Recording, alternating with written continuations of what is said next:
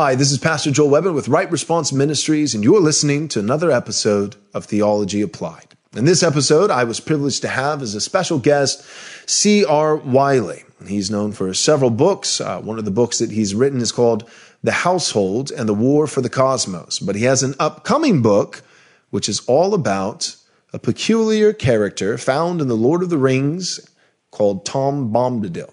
And so our conversation today is all things Tom Bombadil. From a Christian perspective, seeing things that I know that I didn't see. I was surprised by them, and I'm a big fan of Lord of the Rings. But I think it was very insightful, very interesting, looking at Tom Bombadil, and especially what Christians can take from Tom, lessons and principles, and apply them in our lives and in our culture today. That said, if you would like to support this ministry, you can do so by giving a donation of any amount to rightresponseministries.com. If you're not able to give financially, you can still support us by simply subscribing to our YouTube channel. You can click the bell to be notified by new content, and especially sharing our content and encouraging your friends and family to follow along. Lastly, if you own a conservative business, especially if it's a Christian business, and you are looking to partner by sponsoring a show like ours, we would be happy to sit down and discuss the possibility of a partnership. Right now, we are actively looking for 2 sponsors to come on our show for the next month and try it out. We'd love to partner with you in that way. All right, without further ado, here's our episode with C.R. Wiley on Tom Bombadil. Applying God's Word to every aspect of life. This is Theology Applied.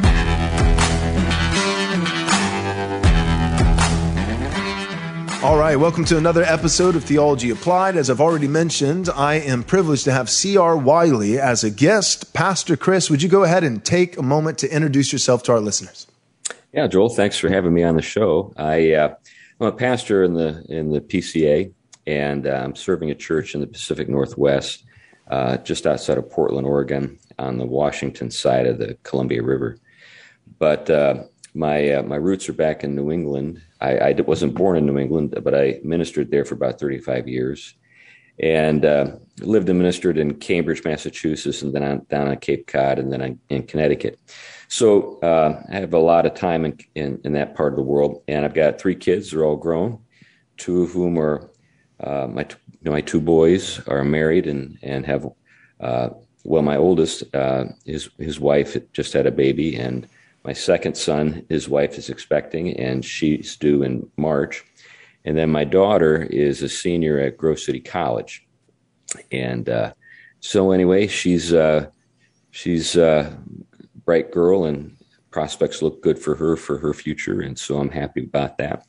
So I'm married. I've been married to my wife for over 35 years. And anyway, it's a little bit about me. I taught philosophy for about a decade at the college level, and I've been a real estate investor. I've been involved in commercial real estate investing since the early 90s, and still own properties back in New England. And I'm a writer. I've written a few books. I wrote a book called Man of the House, another book called Household and the War for the Cosmos, and I've got a book coming out next month entitled In the House of Tom Bombadil. And that brings us to our topic at hand. I've read The Household and the War for the Cosmos. I thought it was great, and I like how you just reminded the reader, bringing industry back into the home, that it was detached from the home and bringing it back to the family's mission, and that they're all involved in that. And so I thought that was really insightful. But Tom Bombadil, as soon as you told me that when we were, doing our email correspondence and kind of planning the episode and the topic, you said, "Hey, well, I'm coming out with a book on Tom Bombadil," and I'm kind of a sucker for that. As I told you before we started recording, I love the Lord of the Rings, which puts me in millions and millions of people who also love Lord of the Rings. And man, Tom Bombadil is just one of the most interesting characters. So let's go ahead and just start off with this: who is Tom Bombadil? And maybe, I don't know, maybe it's better to ask the question, what is Tom Bombadil? And despite the fact that Peter Jackson and his famous movies left him out, why would you say that Tom Bombadil is significant enough of a character to write a whole book about? Well, I think he's significant because Tolkien said he is in some personal correspondence. he made the point of saying that there was a point to keeping Bombadil in the book, and he wasn't willing to kind of divulge what he was thinking, but he gives some hints in different places as to what he was up to.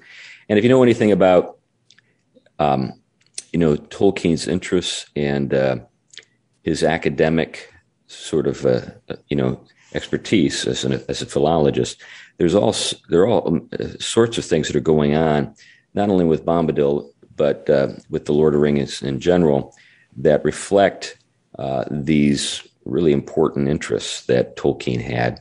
And the interests that he had were shared by the other Inklings, including C.S. Lewis.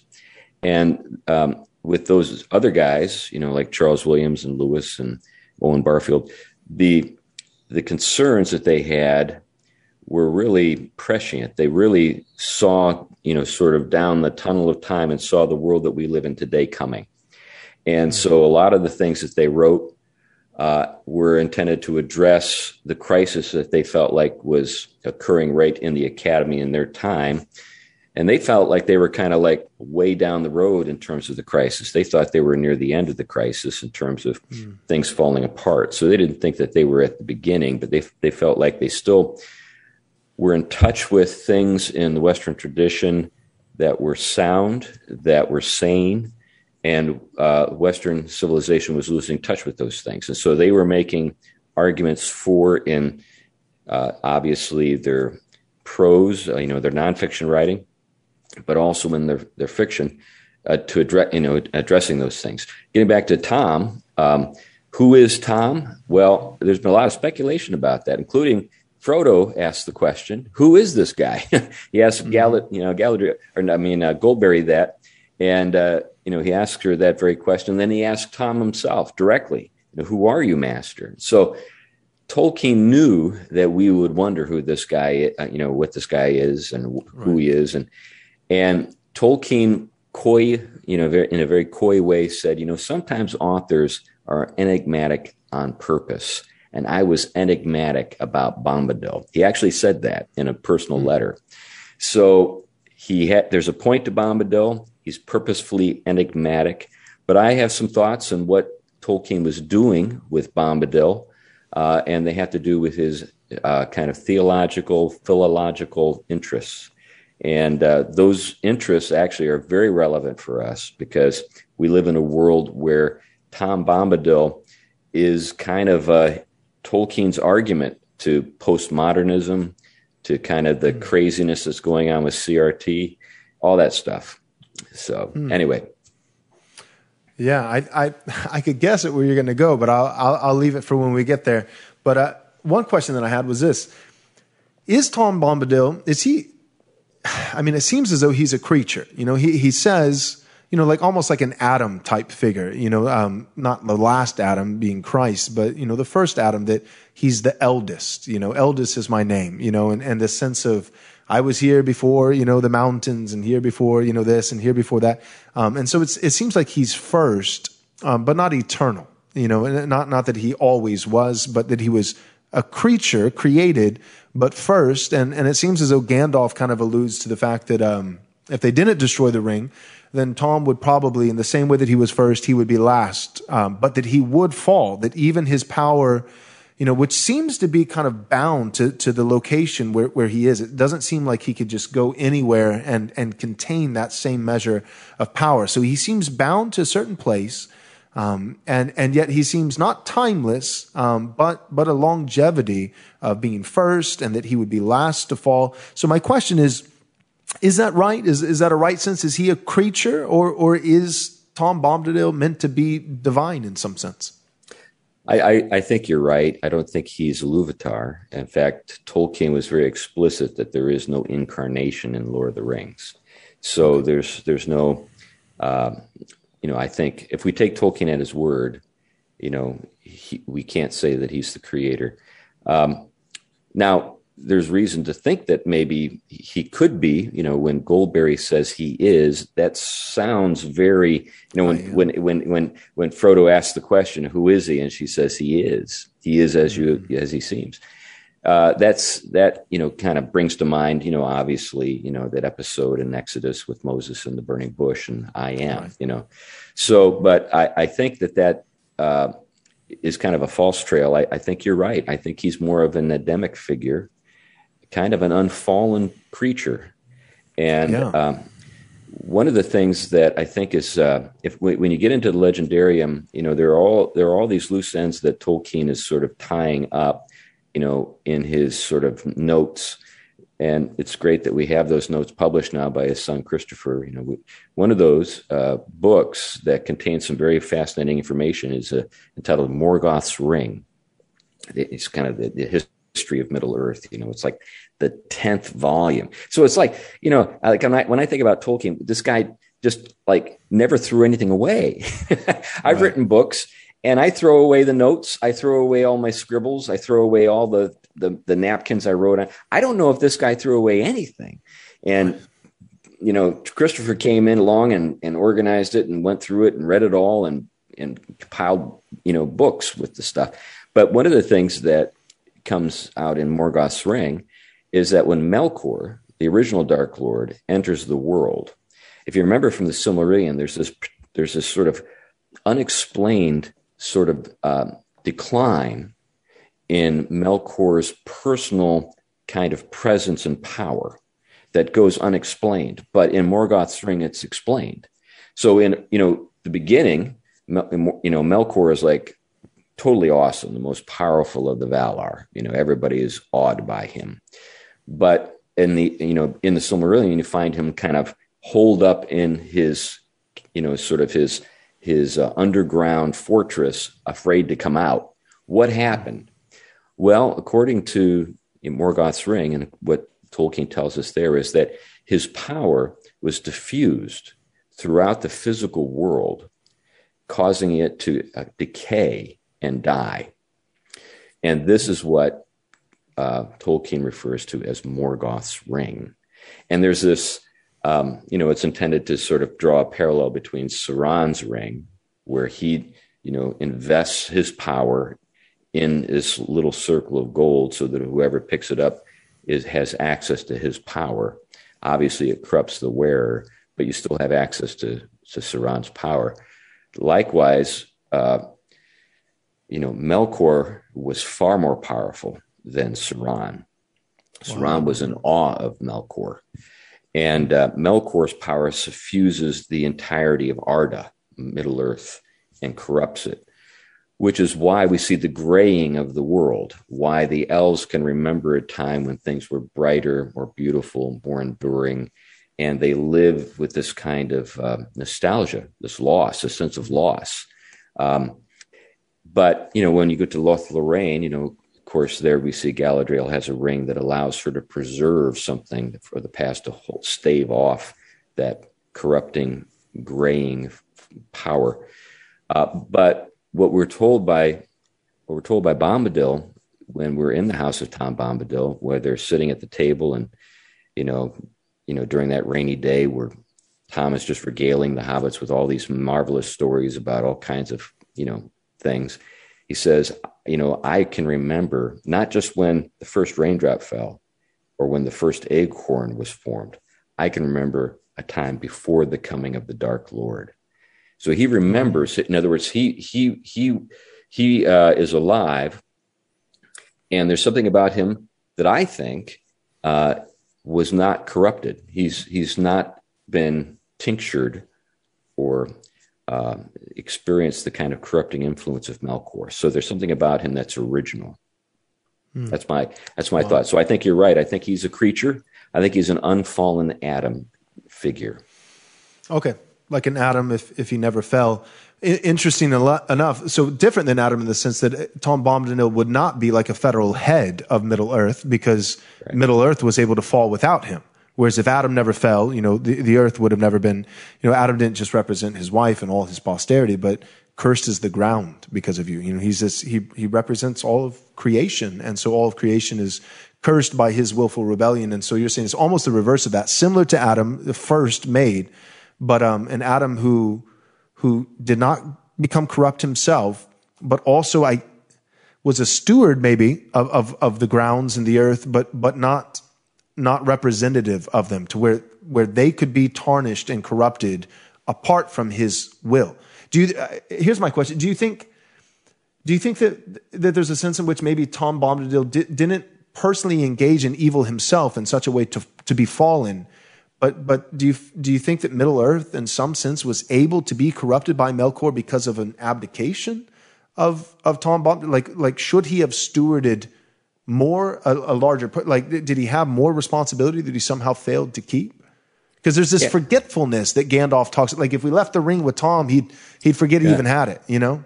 Yeah. What do you think about that? That's a worthwhile, I think, subject to reflect on. I have not spent any time thinking about that particular matter, but I think that's worth thinking about. Obviously he's there with Goldberry, but they're childless. And they, I think, my sense is that Lewis and Tolkien and a number of other Orthodox thinkers in the history of the West have been challenged by the question, or at least the proposal: isn't the fall necessary for human beings to grow in wisdom? So that's the problem, theologically, kind of anthropologically. And Lewis famously responded with his book Paralandra, which is the rejoinder: no, if the fall wasn't necessary. In other words, you can't bring. It's not as though evil was necessary to bring about good.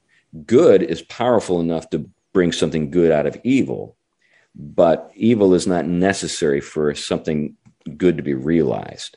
So that's the challenge. So Paralandra is, here we have with Paralandra, Ransom, this figure from the earth, a philologist who was modeled on Tolkien. We know that, Lewis tells us that. And so he goes to Venus, and there he meets an unfallen woman and an unfallen man. And there is a kind of, you could say, naivete there. But it's not as though they lack wisdom. They have an ability. These characters have an ability to learn quick, and to exercise wisdom, and to still retain their righteous status. But I think that Bombadil may be Tolkien's way of addressing the problem. So when you look at Tom, he's wise, and he's powerful. And he's good, but in a very, I think, curious way, he's also innocent. Wouldn't you agree? I mean, he's not, and I think that's revealed, really profoundly with that moment where he commands Frodo, and he does command. He says, "Show me the ring. Show me the precious ring." It's almost, he's kind of like tongue in cheek. He's making fun of Gollum. Show me the precious ring. Right. And so, and then Frodo just immediately takes it out and hands it to him. I mean, even Frodo's surprised that he's doing it. Right, because Frodo's been so reluctant to let anybody have it. And you're right, it makes me think, real quick, it just makes me think the innocent factor. It makes me think of, what is the verse that the apostle says, innocent in evil? Like that we're called to be wise as Christians, but there is a sense in which when it comes to those things which are wicked and evil, there should be a befuddledness about, like that we're not well versed in evil. We're naive almost, like that. So we're not foolish. We're commanded to be wise. We're commanded to be discerning. We're commanded to be on guard, all those kinds of things. But there is something to be said for a lack of experience with evil that produces a childlike innocence, but not a childish foolishness. Yeah, I think that's exactly right, Joel. I think, you've probably come across this. I've come across it many times in my life, where there's this sort of contempt that sinful people have for innocent people, because they think, oh, you are just so sort of inexperienced and naive. Right. You're an easy mark. You need to kind of wise up. And the only way you can possibly wise up is by doing a little bit of, wicked, and participating in some wickedness. And that's the only way you can become wise. That's the temptation of the serpent. If you do what's wrong, you will become wise. Tom is wise without that. Without that, so he can take the ring. The ring has zero power over him. He puts it on. He makes fun of it. He puts it up to his eye, kind of, I think, making fun of Sauron in his eye. He's kind of looking through it. Oh, yeah.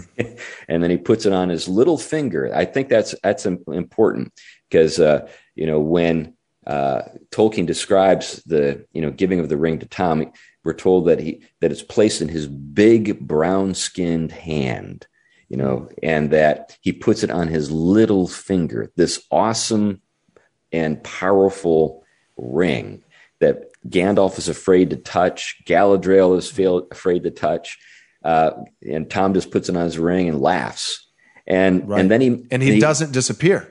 That's right, he doesn't disappear, but he makes the ring disappear. And remember, Frodo was shocked because it's like your uncle at the dinner table making a coin disappear. He's just like laughing at you, and then he pulls it out of your ear. Tom kind of does that. He hands it back to Frodo with a smile and says, "There you go." And then Frodo, if you remember, he's kind of put off by this flippant treatment of the ring, and so he decides he's going to see if it's the right ring. He puts it on his finger, and the hobbits can't see him anymore, and so he tries to sneak away. And then Tom just looks at him, says, "Come on back here, sit back down, Frodo. Take that ring off your finger." Yeah. So. And then Goldberry, I keep wanting to call her Galadriel, but Goldberry, she says that Tom is the master and that no one has ever caught Tom. And so what we see here is that Tom can't be caught even by the ring of power. That's pretty cool.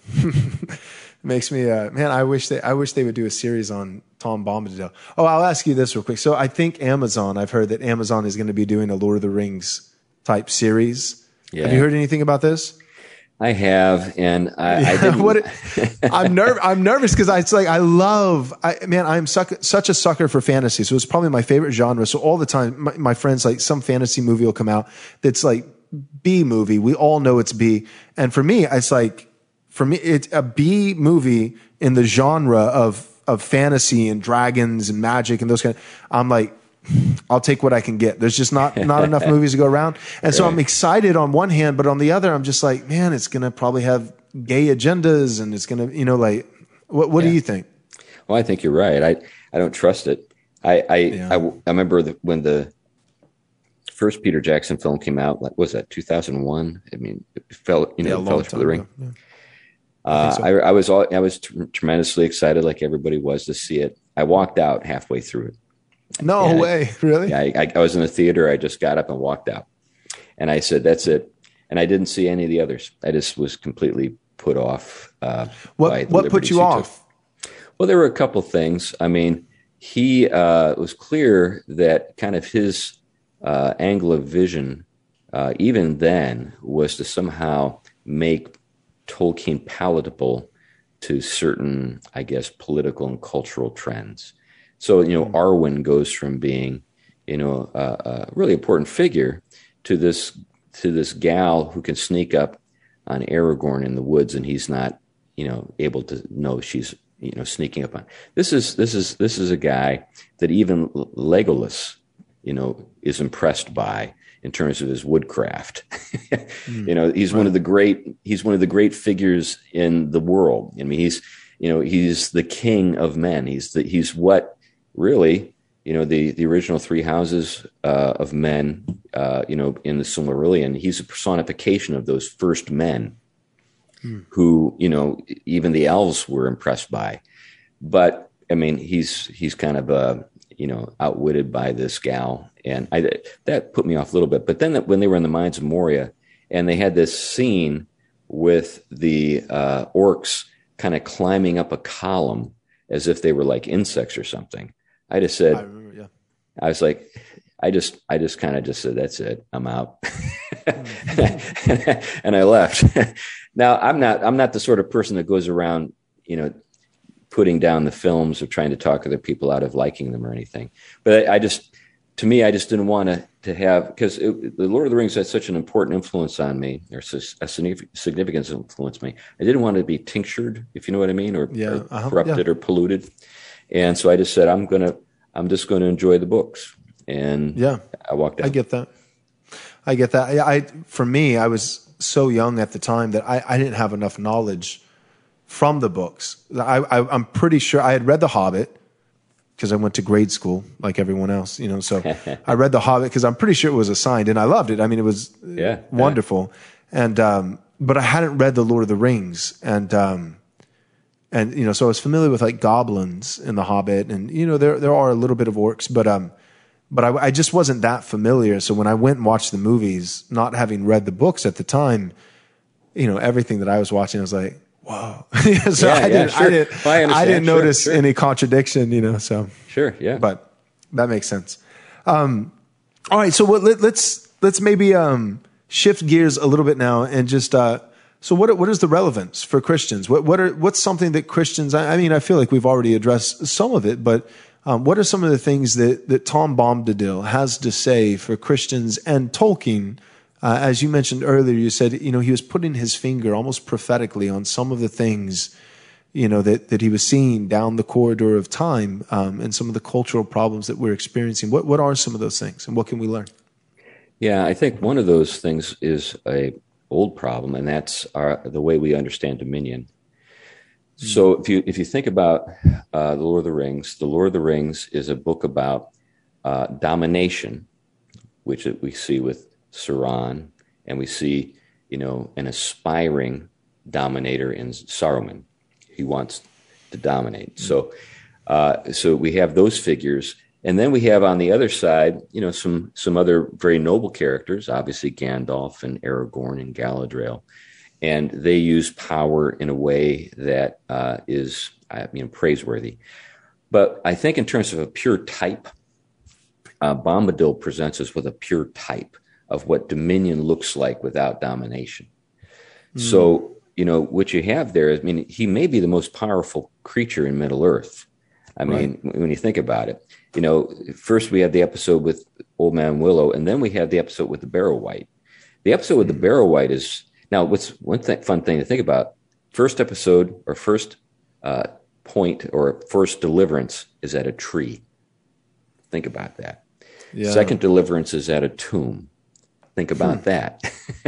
So the tree and the sepulcher, it makes me, Pilgrim's Progress, yeah. Yeah. So we see in the second deliverance, kind of a resurrection scene. So there they are in the tomb, and, Bombadil comes to the rescue. We're told that the stones are rolled away. Literally, you hear stones rolling away. And then Tom's head appears with the sun rising in the east behind him. Now, all of that stuff is just so profoundly, last days, kind of stuff. And then what does he do? He casts the Barrow Wight into the outer darkness. So with just a word, he says, go. And then in the course, in the statement, where in the condemnation or the judgment that he renders, he talks about until the world is mended. So there we have an allusion to an eschaton. So there are all these things going on in that scene that remind us of resurrection morning and the last resurrection, the final resurrection. All that stuff's going on.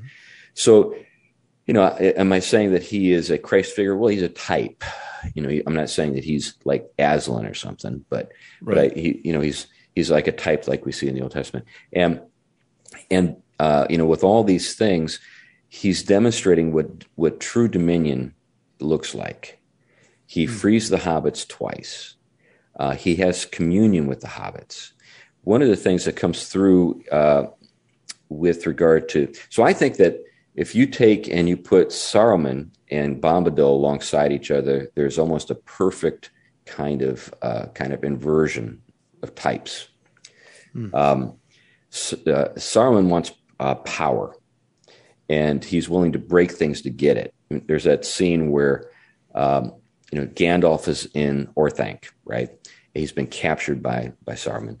And Saruman, says, I am the Saruman, the ringmaker, Saruman, the wise, Saruman of many colors, right? And then Gandalf says, I like white better.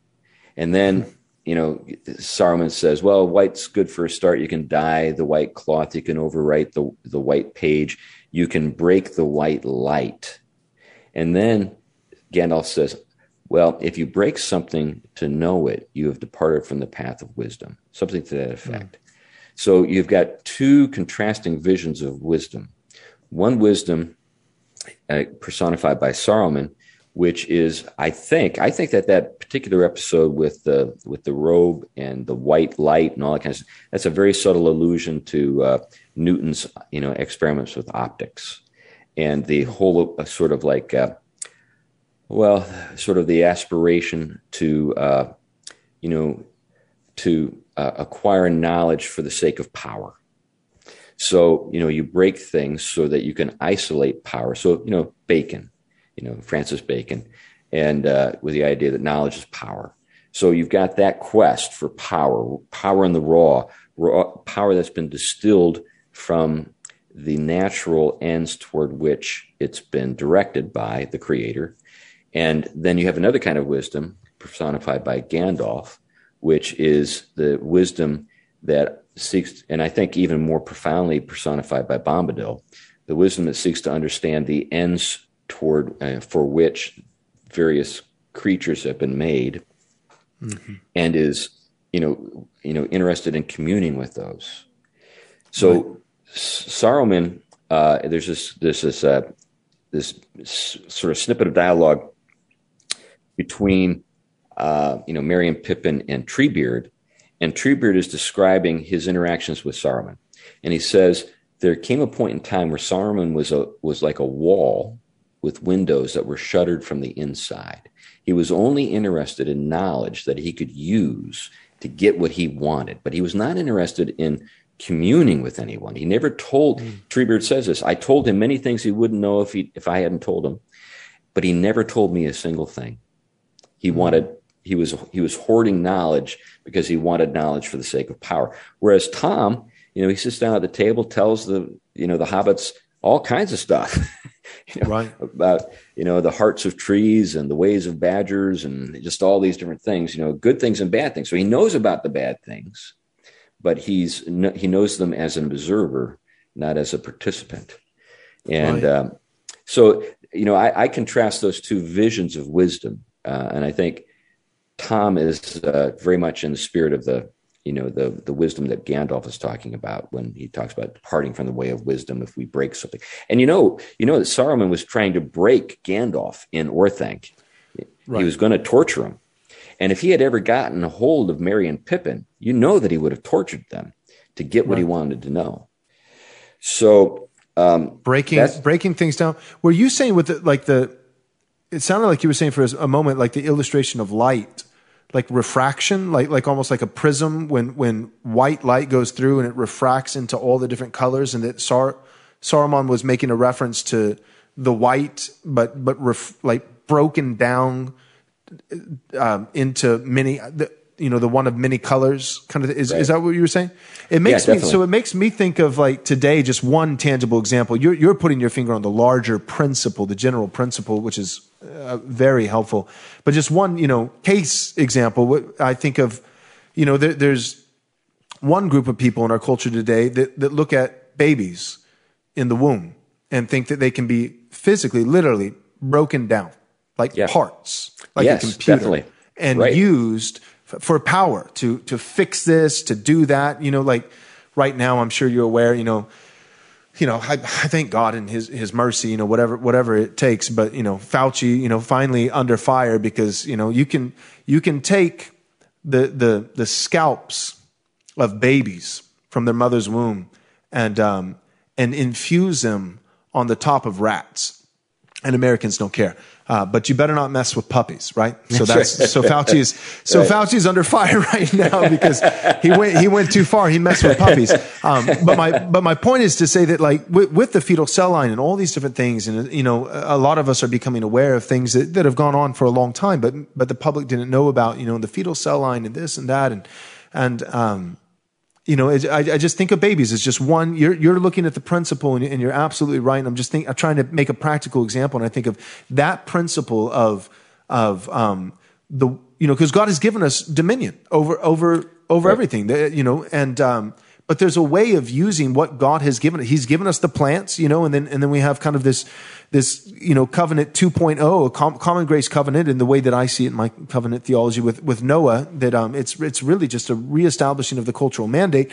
But now, as the orcs would say, meat is on the menu, and God gives the animals, to mankind and introduces, and not just the fruit. And so all these things are given to us for our enjoyment.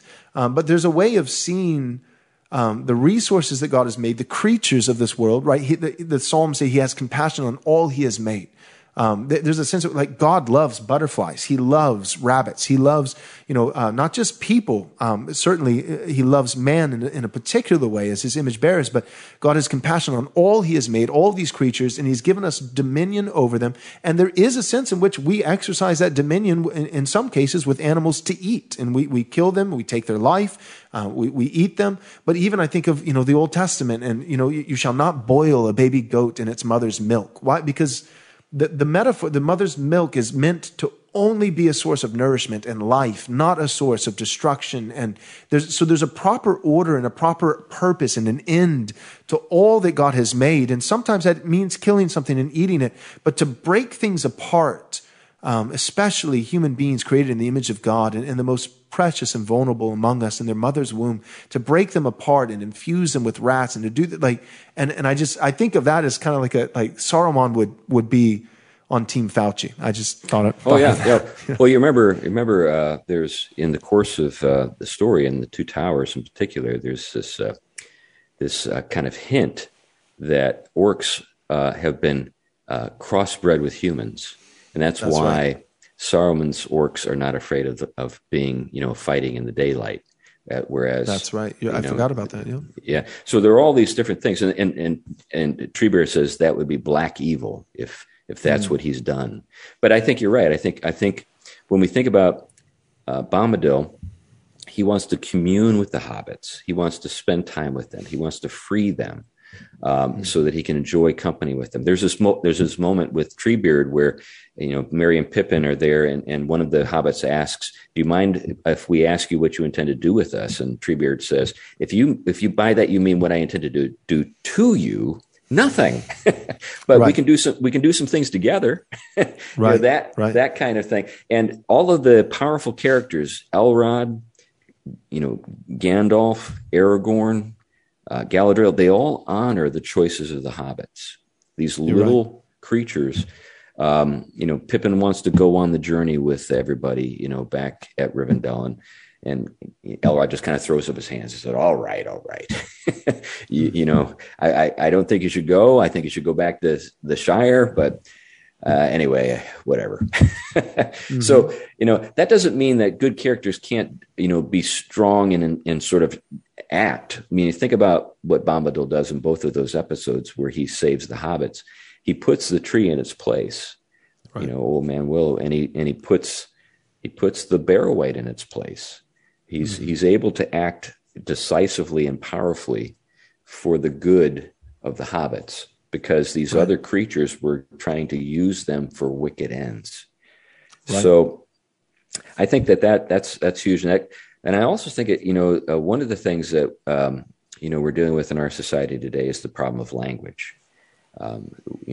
Postmodern literary theory has completely divorced language from the things that it refers to, and so now everything is interpretation all the way down.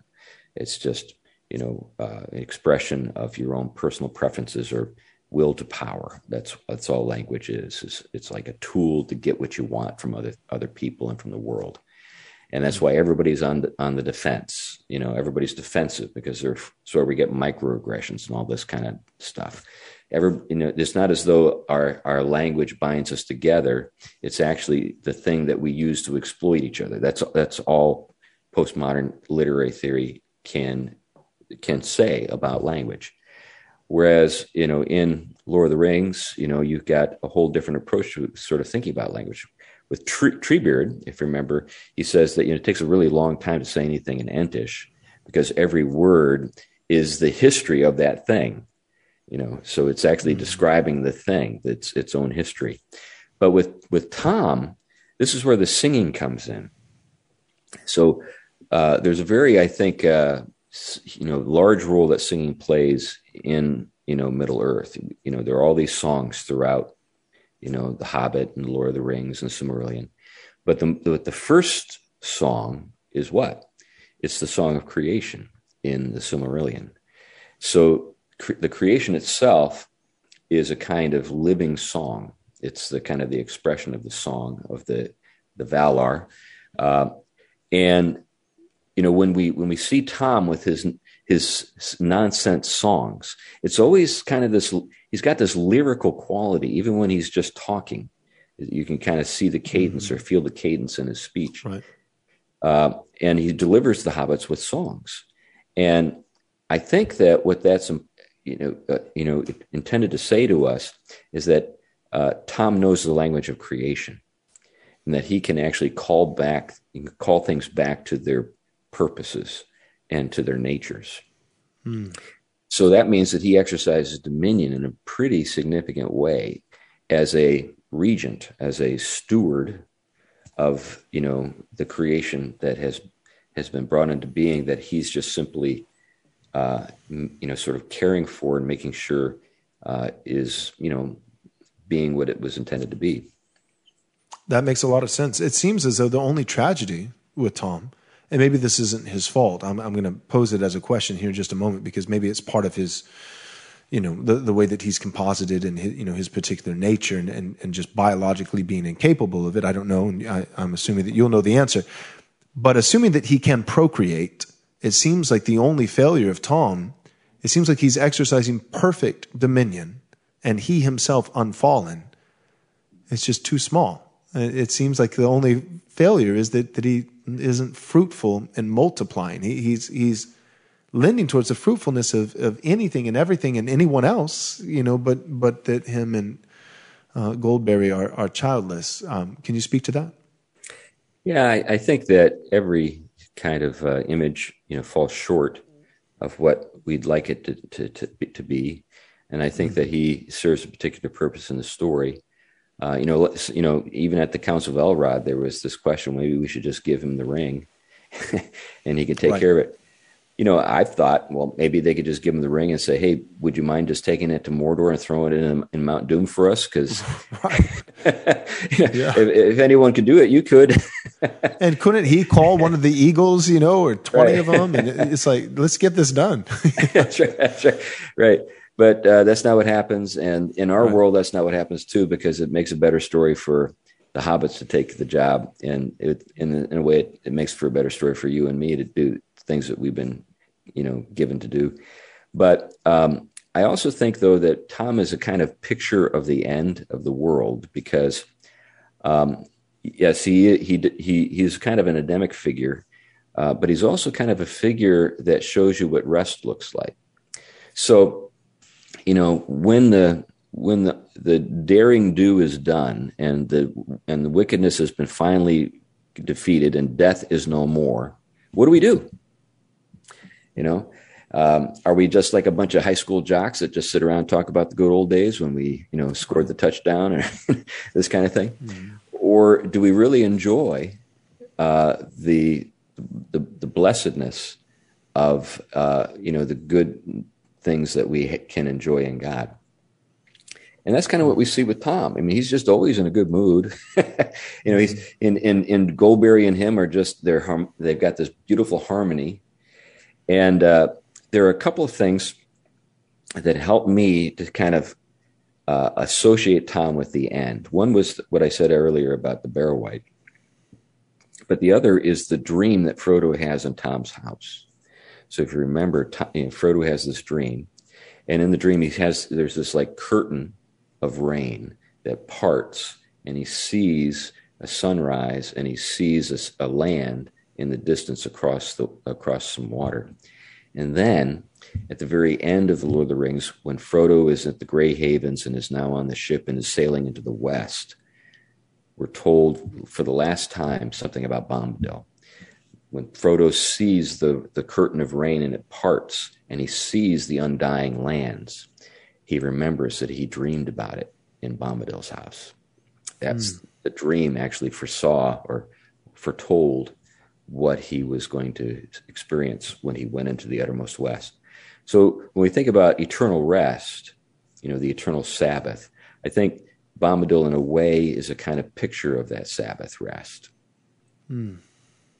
Yeah, it's good. It makes me think of Pilgrim's Progress. That it's like, so Tom Bombadil is like almost like a stopping place on the way. It's not there, but it's a place from which you can get a glimpse of the ultimate end. It makes me think of the Delectable Hills, the shepherds. It's like from here, the pilgrim, weary pilgrim's able to be nourished, and the shepherds, nourish and teach, and relinquish their wisdom upon the weary pilgrims. They rest, their safety, their security, and they're not there yet. They're going to have to ultimately leave Tom Bombadil's house. They're going to have to leave the Delectable Mountains and the shepherds. But from that place, there's a strategic vantage point where you can see the eternal Sabbath rest, and it makes me just think of the church, the Lord's Day. Right. Spurgeon said it's the sweetest place I know, the sweetest place on earth, despite all of its faults. Or Calvin, wherever the word is rightly preached and the sacrament rightly ministered, there a church of God exists, despite its many faults. And when we gather together on the Lord's Day, Christ is uniquely present with us. In the sacrament, present with the Lord's Supper, and present also in authority for binding and loosing, and the keys of the kingdom, and all these things. And the Lord even is pleased to condescend and inhabit the very praises of his people, which I think has a corporate nature. And so I think of Tom Bombadil's house kind of likened to the Delectable Mountains with Pilgrim's Progress. And for our purposes here in this life, for the Christian, I think of the Sabbath day, the Lord's Day, the first day of the week. And even that makes me think, that Tom Bombadil being kind of further towards the beginning of their journey. They weren't even halfway there. It almost has that kind of first day of the week kind of symbol, that it's not the midway point, which would seem to make logical sense, but rather, as the Puritan said, it's the first day of the week because it's the marketplace for the soul. It's the place where we gather all these goods, Right. And I know there's a lot of symbolism with that. Rivendell would be another maybe example. Yeah. I have a friend named Rachel Fulton Brown, and she teaches at the University of Chicago. And we were talking about this very thing, and she does a lot of thinking and writing about Tolkien. She's a medievalist, so her thought is very much along the lines of what you just expressed or laid out. And her thought was that this was a kind of catechesis. At the very beginning, almost kind of a baptism, particularly with that rain day, kind of preparing to set out as they do kind of on this pilgrim trek. Yeah, definitely. That's cool. That's really cool. All right. Well, any final words? Well, I don't really. I mean, apart from the fact that the book will be out in November, and if folks would like to read it, that'd be great. Where can people buy it? Well, it'll be, available in all the online stores, that people buy things at. But if they want to go directly to the publisher, it's Canon Press. Okay. You can say it, Chris, at Amazon. I know it hurts. It's available on Amazon, but it is. Yeah, you can actually pre-order it on Amazon right now. It's actually up. They don't have the cover of image there, but you can pre-order it. Okay. So available on Amazon, all the other places, and but Canon Press would be the source. And so any of our listeners who aren't familiar, Canon Press is in Moscow, Idaho. Doug Wilson is the publishing company that he started. Lots of great material. Will it also be available on the Canon app for anybody who gets the Canon app? I think so. I'm going to be actually talking to some folks there, being interviewed about this very thing in a couple of days. And I'll be up there in Moscow to do some video stuff related to the book. But so I'm pretty sure there'll be a bunch of stuff there on. And I don't know what the plan is with regard to an audiobook or something, but I suppose that there will be one. And either I'll be the reader or somebody else that they use regularly will do it. Great. Okay. Well, thank you, Pastor Chris. I appreciate you coming on the show. Well, thank you very much. It's been great to be with you, Joel. As a special thank you for your gift of any amount, we'll be happy to send you a free digital book from our store. To access this offer, visit rightresponseministries.com/offer. We highly recommend Pastor Joel's book, Am I Truly Saved? If you or someone you know has wrestled with doubts about the love of God, this would be a great resource. As a reminder, to get this offer, go to rightresponseministries.com/offer. And thank you for your generous support.